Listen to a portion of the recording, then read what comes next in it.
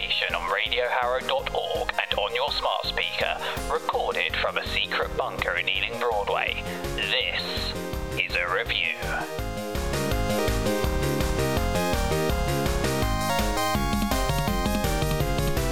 Yes, that's right, universe. This is David Stone. This is Ian Stone. And this is a review. I almost said this is a show there, like it's the old show. But no, this is a review. Each time we're going to be reviewing a brand new show, which is going to be quite easy as we're stuck at home all day, every day these days. Our last review, of course, was of the Tiger King, which was insane. And so for this review, we thought we'd go equally as insane and watch some good old-fashioned wrestling in watching WWE Wrestlemania Night 1. Why is it Night 1, you ask? Well, it's because for some reason they couldn't do a proper WrestleMania because obviously there's a little virus going around. So usually the 80,000 people that would travel from all over the world to see this massive event in a giant stadium could not travel there. And so they had to hastily think of a way to do it without a crowd, basically. Now, a normal company might have thought, we'll just delay it a few months and have it as a big celebration for when all of this is over. Not the WWE, no. They decided that they were going to have the show go on. As they always say, the show must go on. And so what they decided to do was record over 2 nights in an empty building in Florida known as their Performance Center. Because they couldn't do 6 hours of empty arena shows, they decided to put it over the 2 nights of the Saturday and Sunday for the first time ever. But of course, it wasn't because of the COVID-19, no. It was because WrestleMania was too big for one night. So that's my initial rant over, Ian. Sorry, I took up 2 minutes of the show there with that. I mean, I had 2 questions already. Yeah. Going into it. So the first one is on the language. WWE are very keen on having, Vince McMahon specifically is very keen on having these weird diktats on words you can or can't say. And because I haven't been watching WWE for at least a year and a half now, is there certain language around COVID-19 that they are tiptoeing around because of some weird Vince McMahon thing? Or was it just for this show that they're kind of like very consciously avoiding mentioning it? I only say it because in the intro kind of blurb, Stephanie McMahon describes the coronavirus crisis as the current circumstances, which I think is a really weird way of describing it. Yeah, it's a way of describing it that only the WWE could do. And I don't know how much you've been following sort of through other podcasts and stuff, because I don't really watch it unless there's a match that I absolutely must see because someone else described it as brilliant. Basically, the story goes that they've been doing these empty arena shows for their SmackDowns, for their Monday Night Raws, for everything. They were going live for the start, but then started pre-recording up until WrestleMania at the end of March. So WrestleMania itself was entirely pre-recorded before it was actually broadcast. And in every single one of those recordings they did, I am led to believe that they did not mention the words coronavirus, COVID-19, anything like that once, despite the fact that was the reason that they were performing wrestling matches in front of no fans whatsoever. Yeah, well, to me, it's more like the word current circumstances is literally the most bizarre way to describe it. Even if you're avoiding saying coronavirus, you would say the current crisis or the current situation. I just don't think circumstances would enter my mind at all. It's the current circumstances because WWE are there to put smiles on faces. Oh my God. The show must go on. So I think the majority of my notes on this probably cover the opening kind of introduction. Normally they would have lots and lots of filler on these WrestleMania shows, and there'd be musical acts, there'd be someone singing Star Spangled Banner or America the Brave or Beautiful, whatever the song is called at the start. Be lots of long entrances with lots of pyrotechnics, etc. And they obviously couldn't do that, so they had to fill the shows, which is why, because WrestleMania these days is normally 6 hours long, which is the actual reason they had to do it on 2 nights, not because it was too big for one night. It was because actually you can't do 6 hours of just people pretend fighting in front of nobody for that long, because it just gets very, very boring. Yeah. So, WrestleMania 36 Part 1. So it's opened up by Stephanie McMahon, who gives a very long intro. I've written the words wooden, which is how I would describe the delivery of this. I mean, tedious, boring, complete waste of time and space. I just thought of it as usual. Stephanie McMahon has to be on camera amongst all of these things, because let's face it, the sole purpose of this company for the last few years has been so that Stephanie McMahon becomes the most popular person on earth. I just simply wrote for this: Stephanie McMahon, saviour of all, manages not to say the words coronavirus. Yeah, I mean, she also mentioned that they would hope to deliver a sense of hope. And my question to that is, how does from putting WWE smiles on your face? And well, you know, it's a distraction. I get that. It's nice to have it. I mean, we've been very negative so far, but it is great of the people putting themselves at risk in some way to entertain other people. Don't get me wrong about that. Like, you're performing your job when everyone else is at home, and you're doing it because for the love of entertaining them. At the same time, whether it's entirely necessary is up for anyway. So anyway, then there's a long, boring video on. So obviously they couldn't get any entertainers to come in to sing "America the Beautiful" as they normally do. So they kind of go through like a strange montagey thing of previous famous acts who have performed on this. And by far the most famous person to have sung "America the Beautiful" for them, I think, is probably Aretha Franklin. And I didn't even realise how. Yeah, and it was more like, how on earth did they manage to get people like Aretha Franklin, Little Richard, Lewis Hamilton's ex-girlfriend, Ray Charles, Nicole Scherzinger, Rachel. Yeah, so many big names. I like how you included Nicole Scherzinger in that, and I don't think she's even that famous in the States, is she? No, I was just going by the list of names. You just listed Aretha Franklin, Little Richard, Ray Charles, and Nicole Scherzinger. Okay, sure. And I also put Boys to Men, because obviously during their brief period of popularity in the early 90s. Well, I think you're talking about Aretha Franklin. She was probably there when like the WWF was at their highest popularity. So that's why. But that's the thing, that like, it does amaze me how this weird world of fake sports can attract so many big names. Because following the introduction to singers, because obviously the preamble has to take about the first half an hour of the show, we have this very long kind of Avengers movie trailer parody thing that just goes on and on and on and on. Not particularly funny, actually quite tedious. I then put in my notes still going, so I think I zoned out for a while. This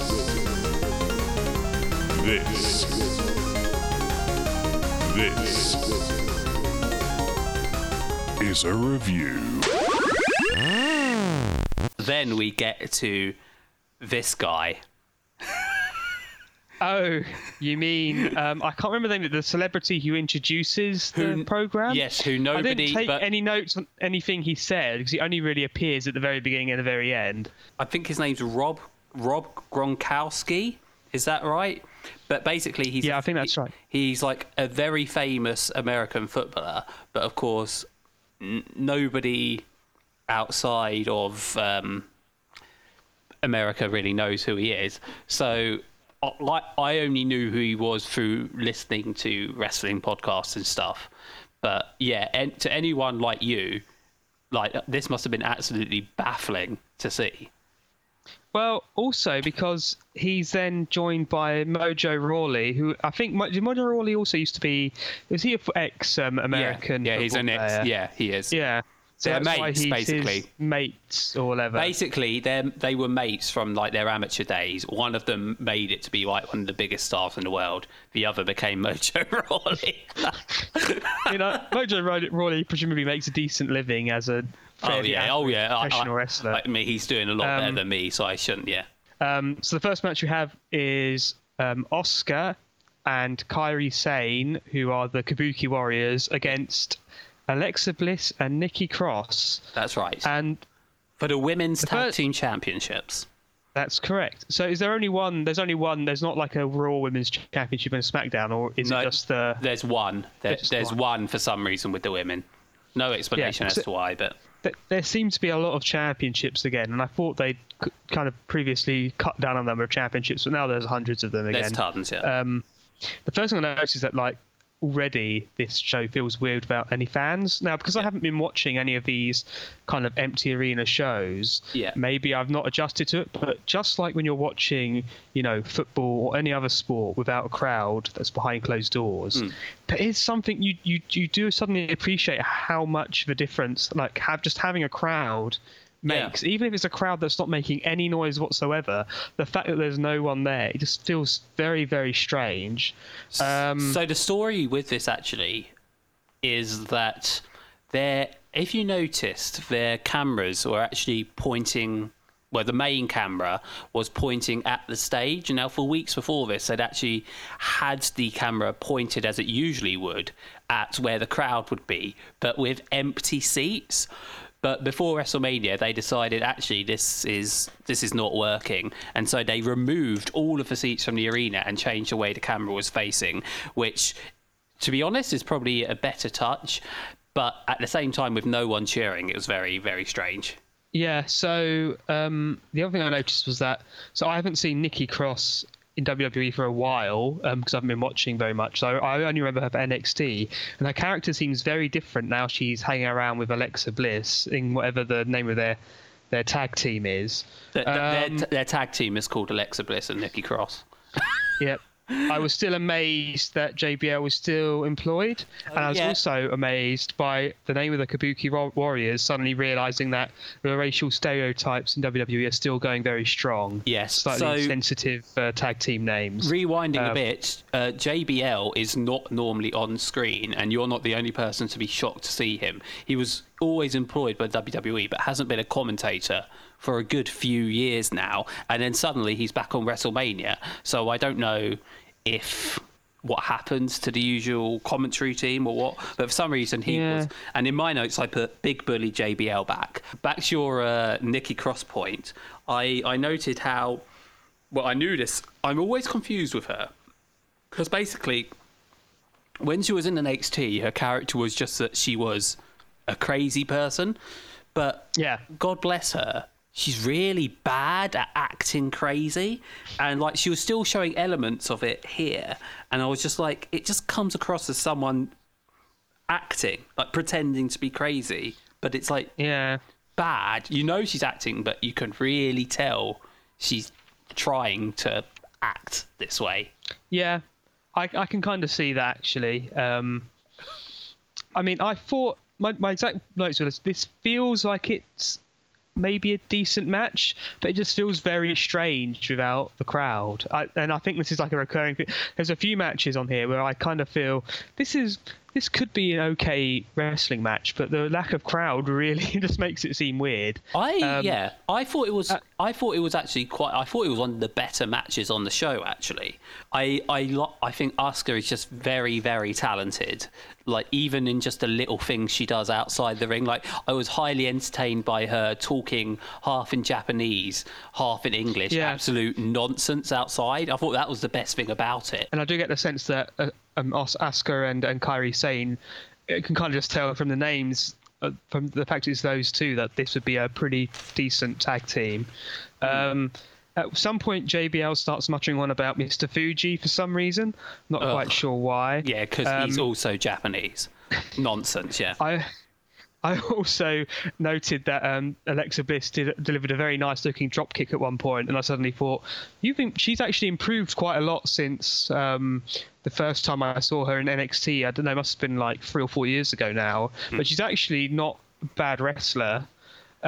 She's okay. Yeah. What I noted about them was I wasn't sure who was meant to be the good guys and who was meant to be the bad guys, because Alexa Bliss comes across as so unlikable. Literally, she was trash talking at the start, and I'm like, if you're meant to be the good guy here, I am really not behind you. I'm behind the people who were being really entertaining, who it turns out was Asuka and Kairi Sane, and they were the bad guys in it, so I don't know. And on your commentary point, I just wrote, commentary bad, and then zoned out. I mean, the commentary is bad throughout this, and it only gets worse, to be honest. It's unremarkable when you don't always have to pay attention to it, but because, again, there's no background noise here, it's like very noticeable. For the finish, all I've got here is that so Asuka is kind of thrown into the turnbuckle somewhere, while Alexa Bliss just hits a twisted bliss on Kairi Sane just for the win.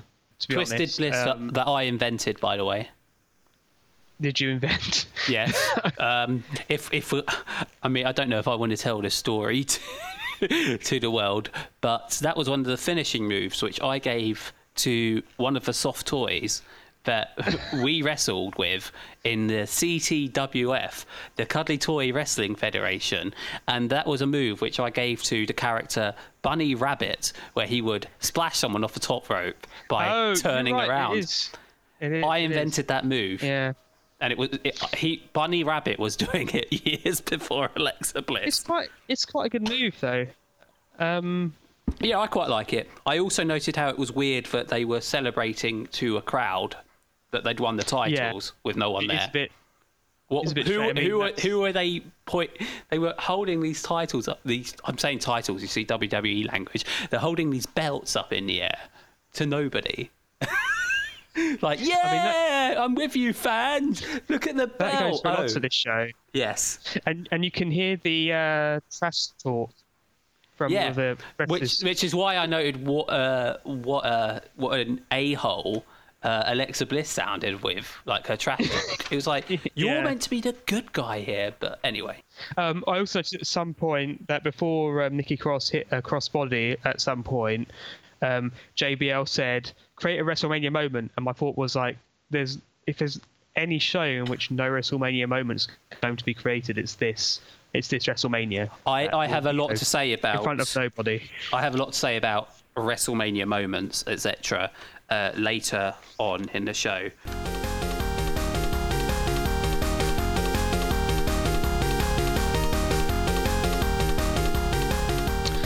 So next up we have Sami Zayn, Nakamura and Cesaro. What a combo I put underneath here. Why are these guys a team? There's that too, but it's like it just brings home to me how much wasted talent there is in three great wrestlers, but it was literally the weirdest motley crew I've ever seen. As I said, I've heard that these guys were together, but I haven't actually watched them together, and it was just very jarring. I was like, what? Why? Like literally, like just thrown together. Sami Zayn kind of gives a good promo, basically saying that, I can't remember what the content was, but something around, I'm going to retain my Intercontinental. No, I'm going to take the Intercontinental title from you, Daniel Bryan. No. He was. Sami Zayn was the champion going in. Oh, he was the champion going. Yeah. Sorry, I was got my wires crossed there. And Sami Zayn seems to be growing out, all of his hair from every orifice, which is a bit strange. Why not? It's quarantine beards. King Corbin shows up, and I put in my notes here that this will be terrible. I'm also kind of slightly perplexed that Elias is a face now, because I thought previously the crowd had basically turned him face, but they were not doing anything with him. He's one of those classic cases where they kind of cottoned on to the fact that the crowd actually like him like 3 months too late and turned him face when he's no longer popular at all. Yeah, but the thing is, he's popular because of his spiel he does before matches, but he's a terrible wrestler, so he should just be doing the spiel before matches, being a face with it and doing nothing else. Yeah, so and the other thing I got from the preamble before the match was that Baron Corbin basically tried to murder him by pushing him off some scaffolding or a balcony or something onto the solid concrete below. Yes, and then Elias comes out totally fine. Yeah, it's 2 days later. Doesn't help that I recently watched the Viceland documentary on Dark Side of the Ring on New Jack, where New Jack basically did exactly this to another wrestler. But for real. Where there was Yeah, I can't remember the name of the wrestler we happened to. Basically, the wrestler fell on top of New Jack, and New Jack like cracked his skull. And then the next time they met, New Jack purposely tried to throw him off a balcony to basically kill him. Yeah. So maybe that's why that was kind of running through my mind. So we have Corbin coming out, basically doing the classic.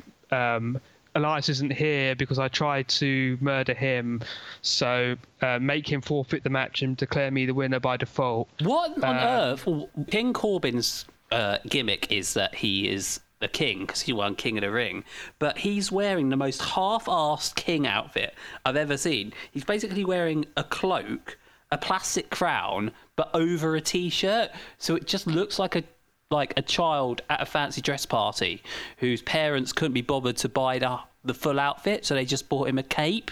Like, it's the most half-assed, like, ghetto kind of thing I've seen. It's just like, he does not look like someone you should take seriously whatsoever. So anyway, obviously Elias comes out and whacks him over the back. I put with a chair, but was it with the chair or was it with the guitar? It was a guitar, wasn't it? No. It's guitar. No, was it? What was it?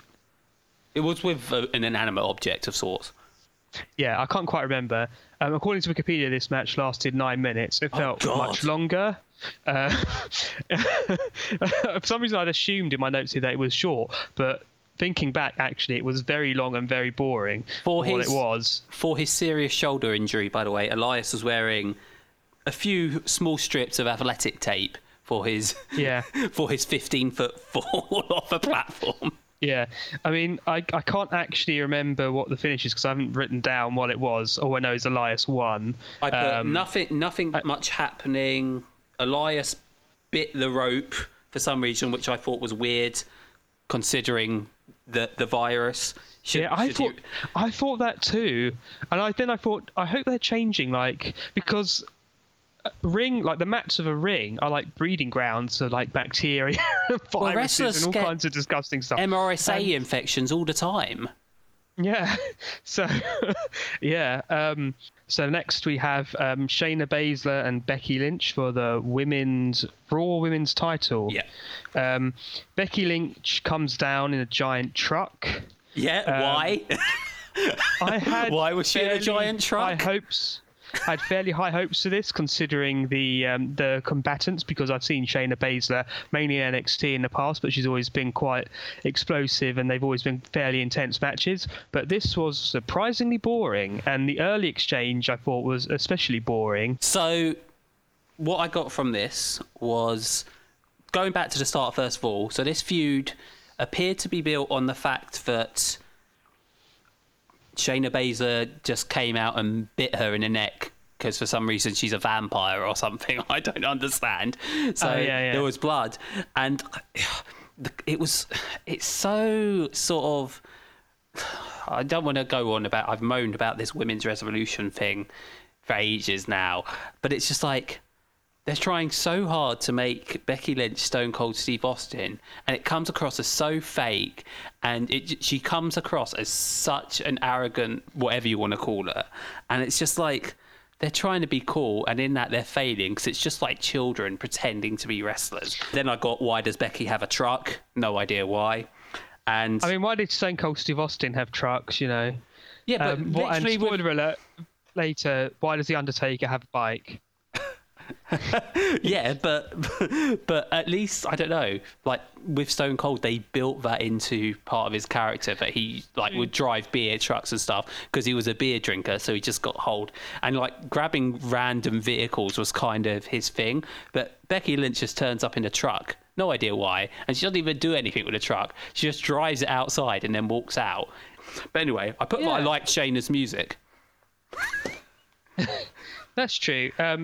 The finish here was quite lame. I think Becky Lynch just kind of wins with a random bridging pin.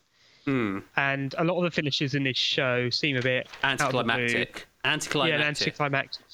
Now, part of that is a lack of crowd, because in theory, when you're building up the heat towards the end of a match, you're kind of building the crowd up and you're kind of getting them ready for the finish. But there's none of that in this. It's just kind of what they would do if there was a crowd, and I feel they could do a better job of they could try and be a bit more creative with the way they kind of book these things. Well, I thought to make take advantage of the fact that this is like pre-recorded, and Yeah. they could be a bit more creative with it. I don't know. I don't think the finish made any of them look particularly good because, like, Shayna Baszler's quite new to the roster first, so surely you should be building her up. I get that they wanted the good guy in inverted commas to win, but I don't think it did anything for her, and it did nothing for Becky either because it just made it look like it was a fluke.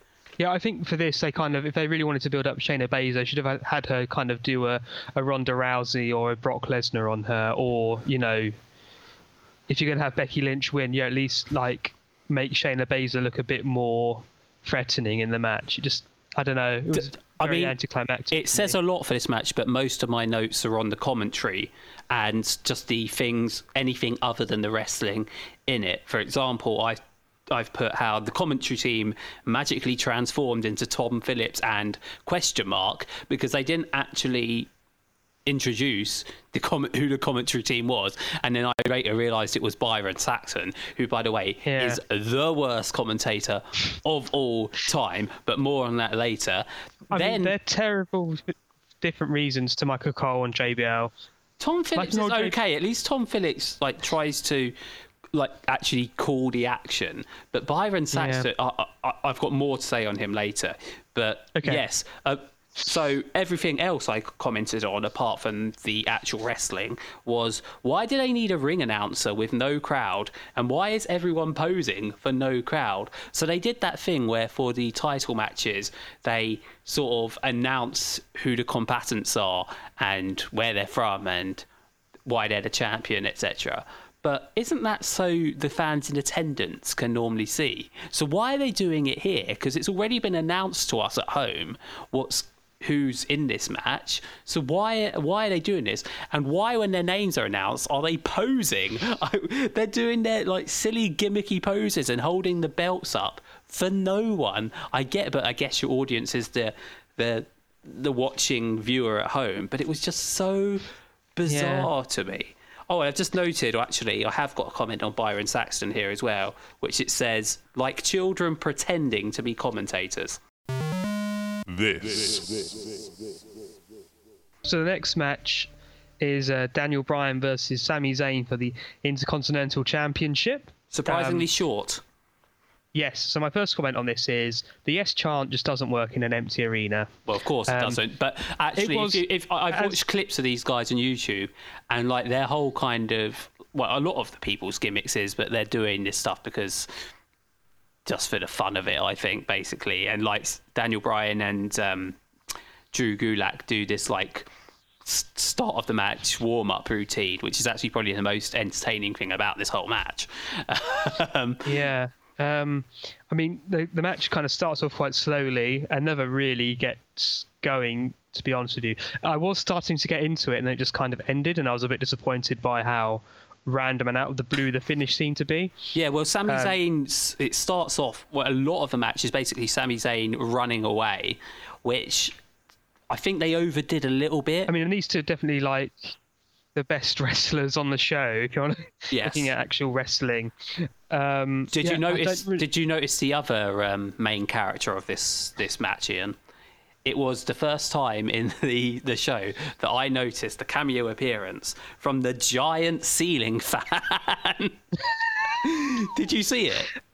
I mean, I saw the ceiling fan, not so much in this match, but maybe in later. I could not, like, once I'd seen it once, I could not keep my eyes off it. It was enormous, and it felt so weird for like a wrestling arena. Like, I know it's meant to be a practice arena normally, but it was so like startling that on a supposed WrestleMania, like just in every other shot you can see this giant fan.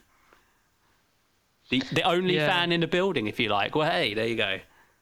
So yeah, my main notes on this are that it reminds me that WWE have lots of talent that they just waste. Yes. And then there was a sudden finish where Sami Zayn hits Daniel Bryan with a haluva kick. It was kind of like a weird improvised haluva kick. I don't know if it was a distraction that caused... There was distraction from Cesaro and Shinsuke, so it kind of made Daniel Bryan look like a bit of an idiot. And then he jumped off the top rope, and there was a haluva kick in full view of that giant ceiling fan. Yeah. and then he just won, and I thought that was sudden and a bit disappointing. We have the triple threat ladder match for the SmackDown Tag Team Championship. Now, this is actually a triple threat. I'm assuming before this whole strange circumstance that we find ourselves in, that this was going to be a kind of proper like triple threat ladder match where you have the three tag teams kind of all fighting together. But because of social distancing, they have to have fewer bodies in the ring. Well, actually, so do you not know the story behind this? No, not really. So I don't know anything. This was meant to be, the New Day versus John Morrison and The Miz and versus the Usos. But, so Roman Reigns was meant to be fighting Goldberg for the Universal title.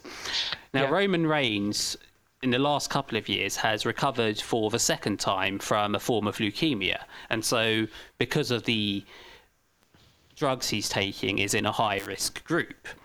Now, the story goes that during the tapings for this WrestleMania, it was revealed that The Miz might have been suffering symptoms or something along those, and so was having to isolate. But he was obviously going to be in a match, and he was in the arena at the same time Roman Reigns was. And the story was that the Usos got very mad at this. So basically, that is why it was made into a triple threat between a member of each team, was because The Miz was unwell, essentially. Okay, that makes sense. So John Morrison obviously is back in the WWE now. Yes. So it's John Morrison, Kofi Kingston from the New Day, and Jimmy Uso from the Usos. My first note on this is that I hope that none of these guys do anything too crazy in this match, because again, what is the point of ending your career in front of literally nobody? Yes. It's one thing to kind of risk your life to try and make a name for yourself in like a small promotion somewhere in front of crowds of 30 people, but at least you're doing it in front of people. They're not doing it in front of anyone. So I don't think, as far as ladder matches go, it's very hard to tell, because I think over the years we've been desensitized to the danger of these matches. So it didn't seem to me though they did anything too crazy. I think the worst spot was when John Morrison was very slowly climbing up the ladder, and Kofi Kingston does some Hurricane Rana off the top rope, and then he Hurricane Rana's John Morrison off halfway up the ladder. But then at the end, there's also a spot where John Morrison at the end of the match falls backward from the top of one ladder onto another ladder that's been suspended across the bottom rope and the ladder. That's getting ahead of ourselves a bit. So yeah, we kind of had the classic, like, everyone has a rush to get the belts at the start, and they all get knocked off the ladders. Lots of flapping at the belts early, I put. Yeah, there was quite a lot of that. According to JBL, there's a lot of massive Kofi Kingston fans all over Africa. I've got the quote. I've got the quote written down here, because he's been in Africa recently, and he goes, all kids in Africa want to talk about is Kofi Kingston. I'm like, really? I'm sure most of the kids in Africa have not heard of Kofi Kingston. It's just like, no, but it's all they want to talk about. Yeah. I also noted another classic line from, I can't remember if it was Michael Cole or JBL, but they said, using everything around you to advantage, even a ladder. It's a ladder match. That's literally the one thing that you would think you would use to your advantage. I mean, there are ladders in abundance in this match, so I'm sure they can use the ladders. Yes. Yeah, quite capably. At one point, Morrison does a Spanish fly off the top rope, which I'm assuming he does quite often. Because I haven't seen him wrestle for a while, I kind of forgot that he was actually quite a good athlete. You forgot what he did before that, though. He literally walked the top rope with no one holding onto him. He walked it like a tightrope walker, and then did the Spanish fly, which was freaking, like, probably the best spot of the entire show. Yeah, possibly. I also was noticing some of the audible trash talk. So at one point, Jimmy Uso throws Kofi into a ladder and says, eat that, Kofi, smash your face in, boy. I There was also- I can't remember the exact quote because I couldn't quite get it down, but it was something like that. Which may have been why later on Kofi Kingston literally lobbed a ladder at him. He was running off a wall and he just threw the ladder. It looked so painful. So I was enjoying this match, and then at the end, I'm noticing this ladder which has been propped up across the bottom rope, and then against another ladder which is underneath the belts. And I'm thinking like, oh, when are they going to smash someone through that ladder, or like I don't know, powerbomb them onto the ladder or whatever. And then my question is quickly answered when we have a really lame finish where all three of them are up the ladder at the same time, and they pull the belts down at the same time, and then they push Morrison off the ladder, but he's grabbing the belts which suddenly come loose from the coat hanger or whatever it is that's it looks like a coat attached hanger. to them. Yeah. And he has them in his hands, and apparently that means he won. Yeah. I thought it was a terrible finish. I thought it didn't was make sense. I thought surely if you've detached the coat hanger thing, that means you've won. I don't quite know. That would have meant they were all tag champions. I thought it was inventive, but it was stupid. Yeah. It made Kofi and Jimmy look like total idiots. So I must have missed the changeover of the commentators before because I wasn't paying attention to them. But I have put in my notes here, oh God, now they've cut to Byron Saxton and Tom Phillips. For the next match after more adverts.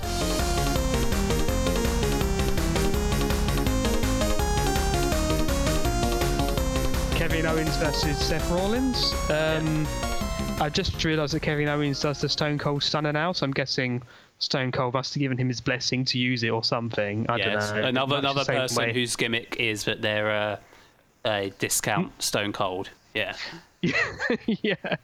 I thought the promo video before this was actually quite good, but I think both of these guys they're both good promos, so some of the mic work I think leading up to the match was actually I was quite enjoying it, to be honest.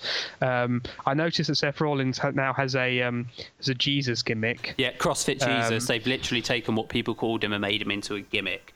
So his gimmick is that he thinks he's Jesus. I don't know. Is that what it is? He comes out basically dressed like a preacher or something. I don't even know what you could. Yeah. Yeah, I mean, I'm sure it's entertaining. He's quite a good performer, but I then noticed that Seth and his awful music start. He comes out. Kevin Owens comes out. Better music. Not amazing, but better than Seth Rollins' awful music. So I quite enjoyed this match, actually. I was ready to hate it, and then they kind of made amends for themselves. It's basically as good as it could be, I think, without a crowd. But there are quite a few silly stunts that are kind of unnecessary, considering you're doing this in front of absolutely nobody. But I can see how Kevin Owens, in this case, would want to make a name for himself in this match, given that he's getting a big win at WrestleMania. It's kind of like the first WrestleMania where you feel like they've actually given Kevin Owens some kind of push and giving him a break over like a bigger star. And it happens to be when you're in the middle of a coronavirus outbreak and there's not much else you can do really, which is a shame for him, I think. I quite like this. I was fixing to hate it after they did the false finish, the disqualification, and I thought, well, that can't actually be it. And then for a while I thought, oh my God, that's actually it. And then they finally decided, no, it's not it. But for some reason now is Kevin Owens the commissioner or something? Because he was just able to just demand the match restarted, and that was fine. Yeah. So basically, we get to a point where Rollins then runs out of the ring. So after this pop-up powerbomb, that's it. He gets in for 2. Rollins runs away. He runs to the timekeeper's area, randomly just hits him with a bell for a DQ. And then my exact words are, what? What a waste. Yeah. And then Kevin Owens does a promo, basically. I can't remember what he says. Basically not this way. His manhood. Yeah, come and do the match, no DQ. So they do it. He's the commissioner now for some reason. But then then the match got better after that. Yeah. Yeah, the match only got better after that. Yeah, so Seth Rollins kind of prepares the table where Byron and Tom are sitting. So they have to get up, obviously. Get out of the way to prepare the area. But, a classic wrestling trope, if you set up the table, you have to be the one that goes through it. So Kevin Owens hits him with the ring bell and then runs up behind the set, climbs up the WrestleMania sign, and then elbow drops him through the table. Which was pretty cool, but looked disastrous. It looked so painful. I was convinced that it must have winded Seth Rollins. Well, Kevin Owens looked like he was limping afterwards. I'm not sure if that was like a worked limp or if he was genuinely hurt. I couldn't tell. Well, Seth looks genuinely winded, so I wouldn't be surprised. To be honest. It looked pretty cool. Yeah, but it was a decent match. Again, if it was a crowd, it probably would be a great match. But they did what they could. And then he had to, I don't know why he had to do the stunner afterwards, but he did anyway. Oh, he did do a stunner, didn't he? Yeah. So then I put Mojo and Host. I've forgotten the other guy's name. Gronk, yeah. Whatever his name is, the Gronk. Suddenly R-Truth comes up to them and starts ranting on about his stupid 24 hours title. Yeah. Gronk wants to win the title, so elbows R-Truth in the head. Mojo yanks him off and says, No, this is mine. You won the Super Bowl. This is my notes for this. This is my entire 3-lined notes for this. Gronk and Mojo and R-Truth. R-Truth gets lightly punched and loses 24/7 belt to Mojo. I love how you can have a 35-minute match in this company and not be pinned by being thrown off a giant ladder into another ladder, yet you can get lightly punched and lose a title belt. Well, yeah. That's what happens when you're a geek like R-Truth, so... Yeah. Followed up by what would have been possibly the main event. So, Braun Strowman versus Goldberg for the Universal title. Quick backgrounds to this one. So obviously this match was meant to be Roman Reigns versus Goldberg. For the aforementioned reasons, when they were taping this, as I said earlier, Roman Reigns felt it was unsafe to compete, so made the decision, which is awful really, because, he had to make that decision himself, but he felt unsafe considering, he's a high-risk guy. He couldn't have just been told to go home because the show must go on. But he made the decision, which I think was the right call on his behalf, to go home after the events that transpired earlier. But the bigger story with this is that this news got out about a week and a half before WrestleMania was broadcast, because obviously it was pre-recorded. And WWE, as they always do, were continuing to advertise Goldberg versus Roman Reigns for days afterwards. And the funny thing is, they didn't even do like an angle to replace Roman in the following SmackDown or anything like that. And with no explanation, the match was just suddenly Braun Strowman versus Goldberg. No storyline, nothing. And Roman Reigns is not mentioned once during this entire show. So we're just meant to believe that Braun Strowman versus Goldberg was always going to be the match. And for the purposes of this show, Roman Reigns was a non-existent entity, basically.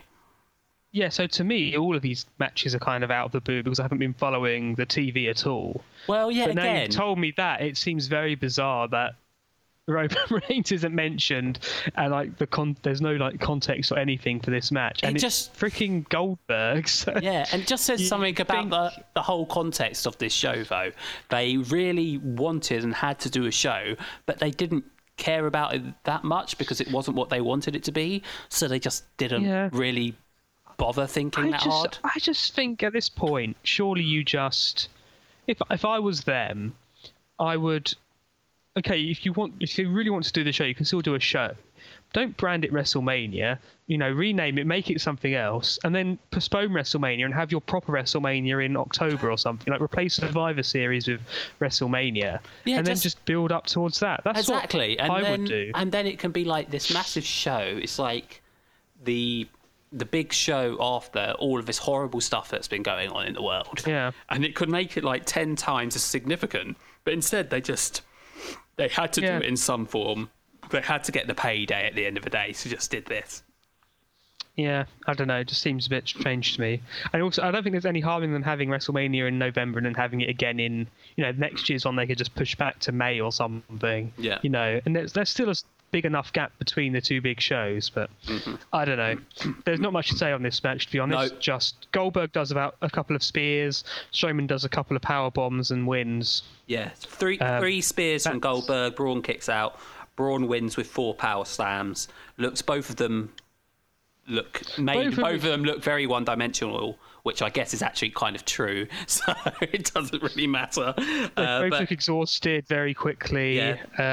Goldberg didn't look he is in his 50s, but he didn't look like he was ready to perform really in any sort of. He didn't look in Goldberg shape, which is it's better shape than most people are in, but he didn't. Total waste of time. He looks in better shape than The Undertaker, and The Undertaker was in a very heavily edited mini movie, so he has that going for him. Yes. But yeah, that apparently, was a match. Strowman's your Universal Champion. Oh, this is a review. This is a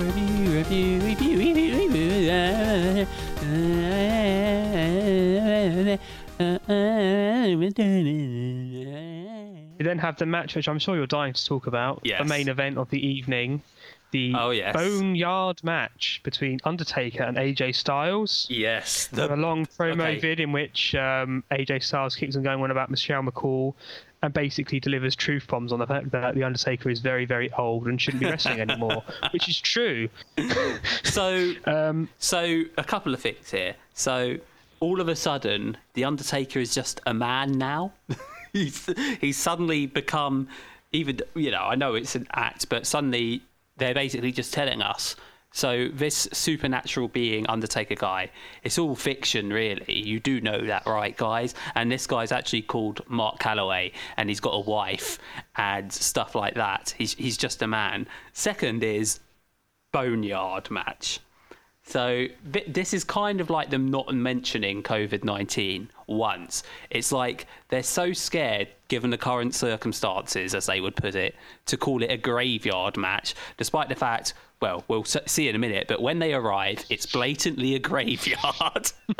Okay, but no, because they don't want to say the words graveyard, it has to be a boneyard match. Ian, have you ever been to a boneyard? The closest thing I've ever seen to what I would describe as a boneyard would be the Elephant's Graveyard from The Lion King. I was just thinking the same thing. That's what it reminds me of, yeah. That's the only thing I can think of. Oh, God. On the making The Undertaker look like an old, washed-up man, it's a bit... I don't think ironic's the right word, but it's a bit weird how, as a company, they seem very reliant on bringing back these old retired stars to make money because they're so terrible at making new stars. They don't listen. Yeah, but at the same time, they are intent on making them look washed up and useless. Yeah, it's very strange. Past it. It's really weird. Counterintuitive, absolutely. So we cut to the boneyard. The boneyard. This immediately has a final deletion feel about it. Exactly what I put. Matt Hardy. Yeah. First of all, a black limo pulls up toward, and then I put, sorry, wait a minute, it's a hearse, and it's more of a grey colour than black. Oops. Details. Yeah. These hooded minions bring out a coffin from the back. Out of which AJ Styles pops out, and then his music plays from somewhere. Yeah, from somewhere in the boneyard. Yeah. Yeah. The Undertaker then shows up on his lame motorcycle. So Biker Taker. This is Undertaker from sort of 2000, 2001. Yeah, it was lame in the year 2000, and it's still lame today. You look lame, Undertaker. Stop it. It does not suit you. Stop. You're not a badass. You're not an MMA fighter. Yeah. So the Undertaker shows up and they have a little trash talk. There's a couple of things I wanted to note from this. First of all, that obviously, because now The Undertaker is Mark Calloway in this feud, apparently, AJ Styles has now become the real him as well. So he's now Alan. So at one point, it's great. The Undertaker's lines in this are fantastic. He's got so many great lines. So at one point, he's just calling him Alan. There's a point where The Undertaker punches through the window of the hearse, which was a callback to a very old Goldberg WCW real life situation where he was meant to punch through a gimmick window, but it wasn't gimmicked, so he just punched through a real window instead and cut a major vein or something, so bled. Yeah, he said like, you hurt, maybe cut my arm. Yeah, so I assume that's a reference to that. But after that, he hilariously and hokily says, "Son of a." Yeah, you can continue. At some point, AJ kicks him in the testicles. At some point, he tries to punch him into the grave, but then he gets hit by something. I put, because I wasn't quite sure what it was, I put, did AJ just hit him with a gravestone? Question mark. He hit him with something, didn't he? I think it was a gravestone. Or something. Yeah, so I think AJ, does AJ get kicked into the grave at one point? But No. AJ kicks Undertaker into the grave, but then AJ gets in like the digger to bury him alive. But then the Undertaker, in a giant flash of light, appears behind him. So he's jumped out of the grave. Yeah. But there's a point where AJ's buddies, the OC, Carl Anderson, Luke Gallows, that's it, and co kind of surround the Undertaker alongside his minions. Yeah, it's a the druid, Undertaker does some kind of really bad Steven Seagal-esque, slow, pondering, action sequence where he's punching the minions. That's when they kind of get to they climb up onto the roof. Just quickly, amongst all of this shenanigans, at one point, another great line, this time from Alan, as we'll now call him. he punches the Undertaker and goes, "You made me break my finger." Oh yeah. Yeah, he starts punching. It's just like, "Oh, you made me break my finger." Yeah. And at this point, I also wrote, "But Taker is making old man noises, and it's very weird." Yeah, he sounds like, I know it's kind of part of the story in inverted commas, but he did sound like extremely exhausted, to the point that, he's an old man doing too much cardio. Probably not good for his heart. So eventually they get onto the roof. I put AJ runs and climbs up a barn. It's a something, yeah. Undertaker again makes fire appear behind him, and then just starts punching the lackeys and throwing them off the barn.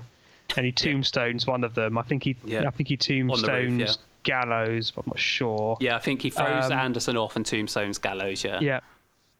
He then chokes AJ off the roof, then trash talks him some more. I can't remember exactly what he says. I don't know, but his trash talk was among the best, brilliant stuff in this whole show. Don't care what you say. It made me laugh so much. He at one point he was saying like, "Talk about my wife now. Talk about my wife. Go on. I dare you. What's my wife's name?"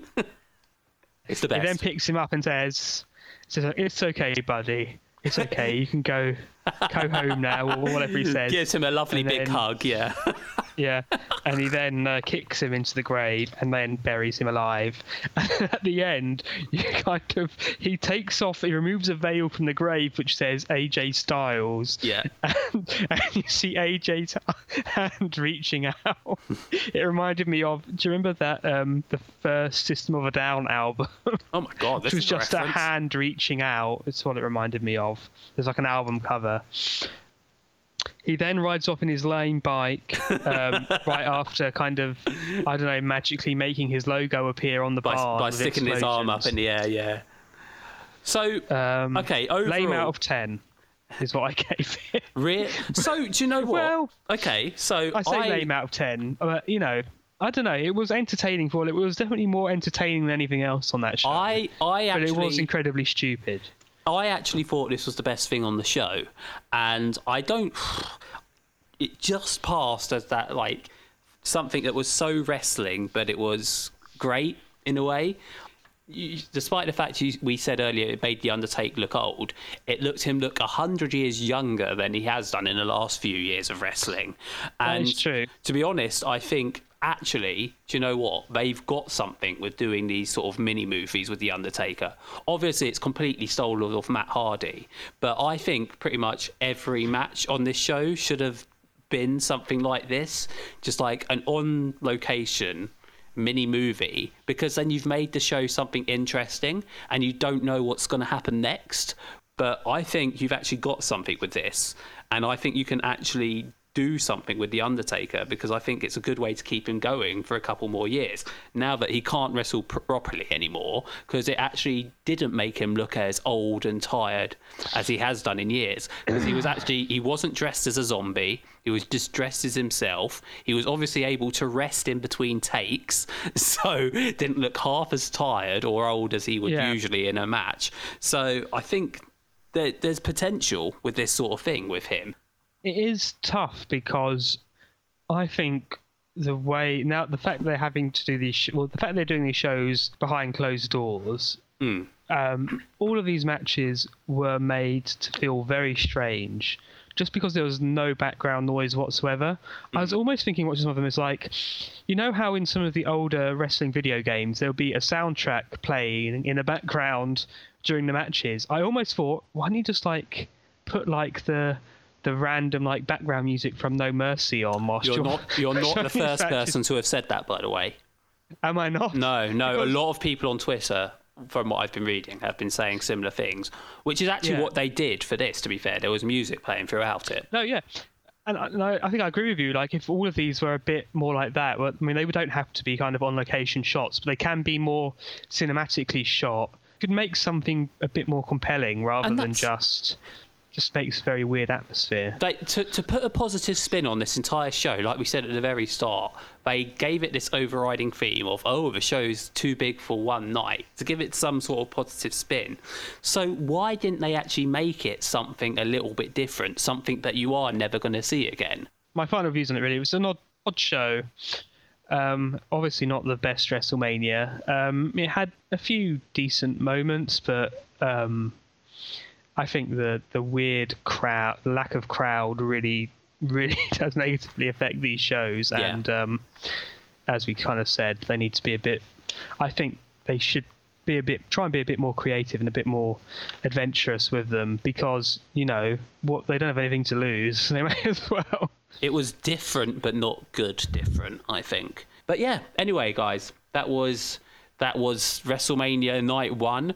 So have you seen the picture of The Undertaker and his aforementioned wife, Michelle McCool, with a tiger with Doc Antle on the internet? I haven't, no. This picture exists. I'll send it to you. What a beautiful tie-in from our first two shows. I know. It's incredible that this picture exists, but I assure you it does. I've seen it myself. It's... Well, I'll look forward to that, and on the worlds colliding. On the next show, we shall review that picture at the very top of the show. So yeah, Ian and I will be back. So yeah, you looking forward to that, Ian? Very much so. Lots of stuff to review and watch. Lovely stuff. So guys, thanks for tuning in once again, and once again we can say that was a review.